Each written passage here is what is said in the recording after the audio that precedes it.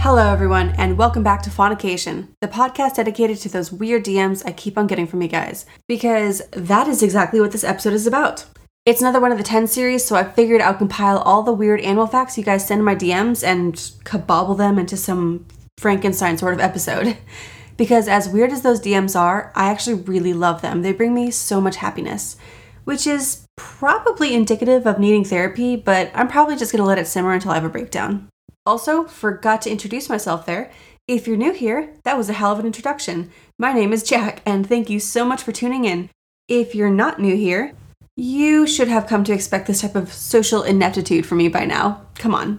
But also, welcome. So the way today's episode is going to work is I'm going to mishmash some of the fun facts you guys have sent me over the weeks, and they won't all necessarily be not safe for work, but they won't also necessarily not be not safe for work. Also, want to apologize ahead of time for my voice. I know it's a little raspier and grosser than usual. My vocal fry is coming through strong, but I have a little bit of a sore throat. I promise it's not coronavirus. But let's begin. Let's dive into the episode. So the first cool fact that we're going to begin with is from ZorkDork. And I want to thank you so much for your message about penile implants. You were so incredibly nice, and it actually made my whole goddamn day. I sent screenshots of your message to my boyfriend, and he was really happy for me. So to give you guys some context, this message came in response to my episode concerning bottlenose dolphins. And I mentioned in that episode that bottlenose dolphins have fibroelastic penises just riddled with collagen, and all that collagen makes them stiff. And then I made a joke about it being a potential alternative to Viagra for humans. And then ZorkDork made sure to message me that modern medicine already has penile implants. So it's not injecting collagen into a dude's dick, but I'll take it.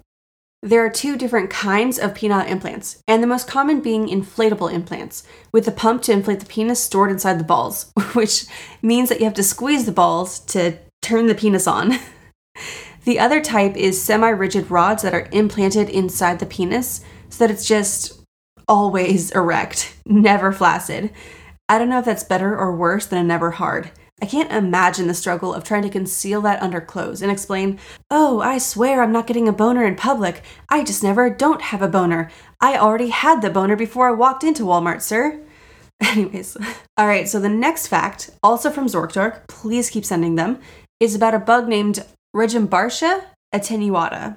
Researchers in Japan noticed that 90% of the time, when this beetle was eaten by a frog, it came out the other end alive. They tried with 50 other insects, but nah, just this guy. Could you imagine being pooped out? That sounds awful. I don't know if the situation is worse for the insect or the frog. If I got pooped out by a frog, there isn't enough therapy in the fucking world to fix me. That would be so genuinely traumatic. So let's move on, because I don't want to think about that anymore. The next DM about animals comes from Jess. She told me to look into kakapos, and what the fuck, dude. There's a celebrity kakapo named Sirocco. And I'm sure you're wondering why a kakapo is a celebrity.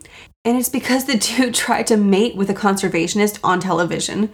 He achieved worldwide fame when he got on top of Mark Cawardine? Cawardine.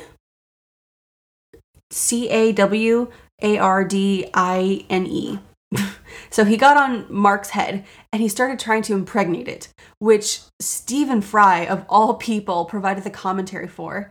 And naturally, it was a hit. And he became so famous that the Prime Minister of New Zealand named Sirocco as the official spokesbird for conservationists.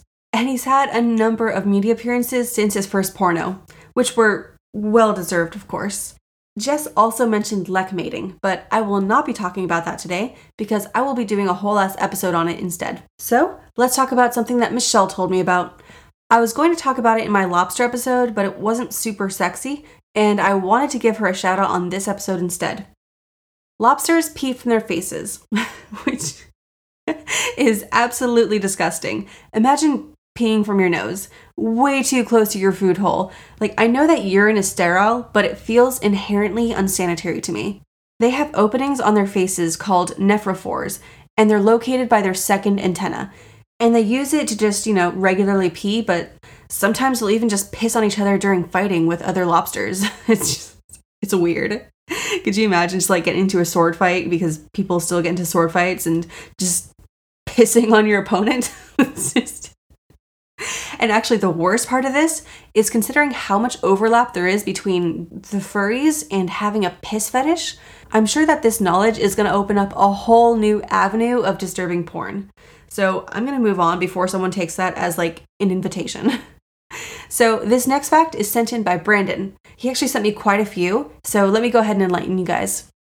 First off, honey badgers are damn near bulletproof. I know everybody is like, honey badger don't give a fuck, and it's so true and so awesome. I'm actually going to do an episode about that.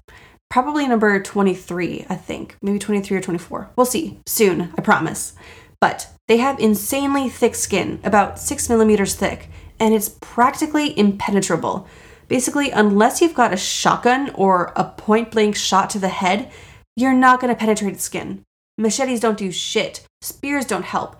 Farmers are regularly advised not to shoot honey badgers, no matter what they're doing or what they're if they're attacking your livestock, because honestly, what the fuck are you going to do about it anyways, except piss it off? Even large predators know not to fuck with honey badgers because a lion can't penetrate its skin. But even worse, its skin is also super loose, and they can actually like twist around inside of their own skin to like reach around to the eyes of the lion that's attacking it if one is that stupid. So actually, a lot of times if a honey badger approaches a lion at their kill, the lion just dips. He's like, you know what? You have it. You have it. I don't need it. And I really don't fucking understand the whole skin thing. Like, well, I understand the thickness of it, but like not the looseness of it. Like, I really don't understand how that would work, which is another reason why I haven't done an episode on that yet, because I'm still looking into that. So I'll talk more in depth about honey badgers then. The next fact is about hamsters. First of all, hamsters weird me out. Second of all, turns out this is just my natural instincts giving me the very justified heebie-jeebies about pure evil. They like eating babies. That is just textbook demonic. Like, just level 1, that is a demon. So sometimes hamster mothers do it because there's a lack of food. And they're like, well, babies have caloric value to them. Gotta get it from somewhere. Which can be like objectively justified, I guess. But sometimes it's literally just because she's stressed. She's like, wow, motherhood is not fun. I'm out. So she eats them. Sometimes the scent on the babies get fucked up and she's like, these don't smell like my babies. I don't want to take care of them, so I'll just eat them. Like, could you imagine your babysitter being like, ugh, not my kids. I'm just having them for dinner. She would not get a tip.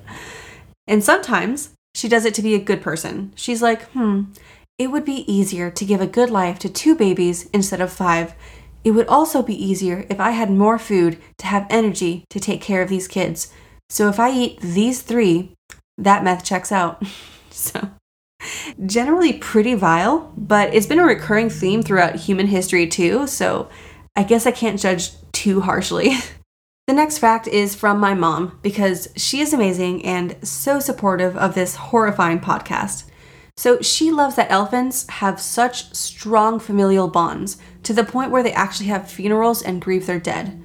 A researcher once played the voice of an elephant who had died in hearing distance from its family, and the family reacted horribly. Like, you guys, it's heartbreaking. They went insane looking for the elephant, trying to figure out where it was, and the daughter of the dead elephant called for her dead mother for a few days afterwards. And thankfully, the researcher realized they should never ever fucking do that again. So they didn't. But it actually does serve to prove just how empathetic and emotional elephants are. A matriarch elephant named Big Tuskless, because of course that's its name, Big Tuskless, once died of natural causes. And a few weeks later, a researcher named Cynthia Moss took her jawbone to determine her age. And after she was done with it, she placed it in a field with other elephant jawbones, because that's just a normal thing to have, just lying around. Soon after, the matriarch's family actually passed through that camp and ended up going directly to Big Tuskless' jawbone, ignoring the dozen others nearby. And when elephants come across the bones of a fallen elephant, they almost always stop and examine it. They'll touch the lower jaw and the teeth and the tusks, which are actually the areas they would touch during greetings in real life. and sometimes they actually carry away the bones of dead elephants. A couple elephants were observed returning bones of a dead comrade to the exact spot where he was shot and killed. They've even been observed frequently performing small burials by covering the bodies with soil and leaves. And that is just so tragic. I feel really sad thinking about elephant funerals. So to bring the mood back up, let's talk about a fun fact sent in by Rihanna. She told me about an octopus named Granelodon boreopacifica. And you guys, I never promised to get any better at Latin. This species is significant for its insanely wild egg brooding time. So the way that it works is that the octopus will spit out her eggs onto like a rock or something, and then she'll hang out protecting them until they hatch. And that's not weird. Lots of animals do that shit. We do something similar by taking care of toddlers until they're old enough to do their own taxes. But unlike many animals, she sits there, not eating, just slowly starving to death so that she can protect her eggs for 4.5 years. 53 months to be specific. That is just wild. She just fucking dies afterwards. There's no evidence that she feeds while she's just clinging onto this rock. And it's actually not even necessarily due to a lack of resources. Researchers observed one mother for the entirety of her egg brooding period, encompassing 18 visits over 4.5 fucking years again, and noted prey that were normally on her menu being shooed away by her. Researchers even tried offering her already killed crab pieces, and she told them to fuck off. Like, I get pissy when I miss breakfast. I can't fathom not eating for over 4 years, especially when the option to not fucking do that is so readily available. Fucking masochism. I will never understand that. And I recognize that I'm an incredibly selfish person overall, but like, that feels like such little benefit. Like, sure, you're protecting your eggs, but do you really gotta die over it? You don't. And you don't get to watch them grow up. You just die and they're like, thanks, I guess, Mom. Bye. Actually, isn't that called a martyr complex? I am like 90% positive that's a real thing. Either way, this bitch seems toxic and is not something to be emulated in the human world. The benefit is that actually upon hatching, these octopuses are the largest and most well-developed baby octopuses in the world. But not sure how the part where she starves herself helps with that shit. And quick note, I know I said octopuses, and that is because that is the proper pluralization. It is not octopi. Octopus is actually a Greek origin word, so we would use the Greek pluralization if we want to be hypercorrect. And the Greek pluralization is octopode. So people don't really use that, so it's more correct to say octopuses, which is, the S is the English pluralization. If it were a Latin word, then we would use the Latin pluralization, which would be octopi. So that is what I'm going to leave you guys on, and I'm sorry about that. I'm a nerd in multiple areas, linguistics especially, but I hope you guys all learned a lot, and I hope I've made you uncomfortable. I do it out of love, though. I genuinely love you guys so much. You guys make me so happy doing these episodes, and when I get your feedback, when you send me messages, when I get those what the fuck comments, I love all of it, for real. And if you love this podcast, please leave a review. It helps out so much. And if you super love this podcast, you should consider becoming a patron at our Patreon. All proceeds go directly to supporting this podcast, or honestly, more often than not, to charities that support animals. Don't forget to tune in next hump day for weird shit. Bye!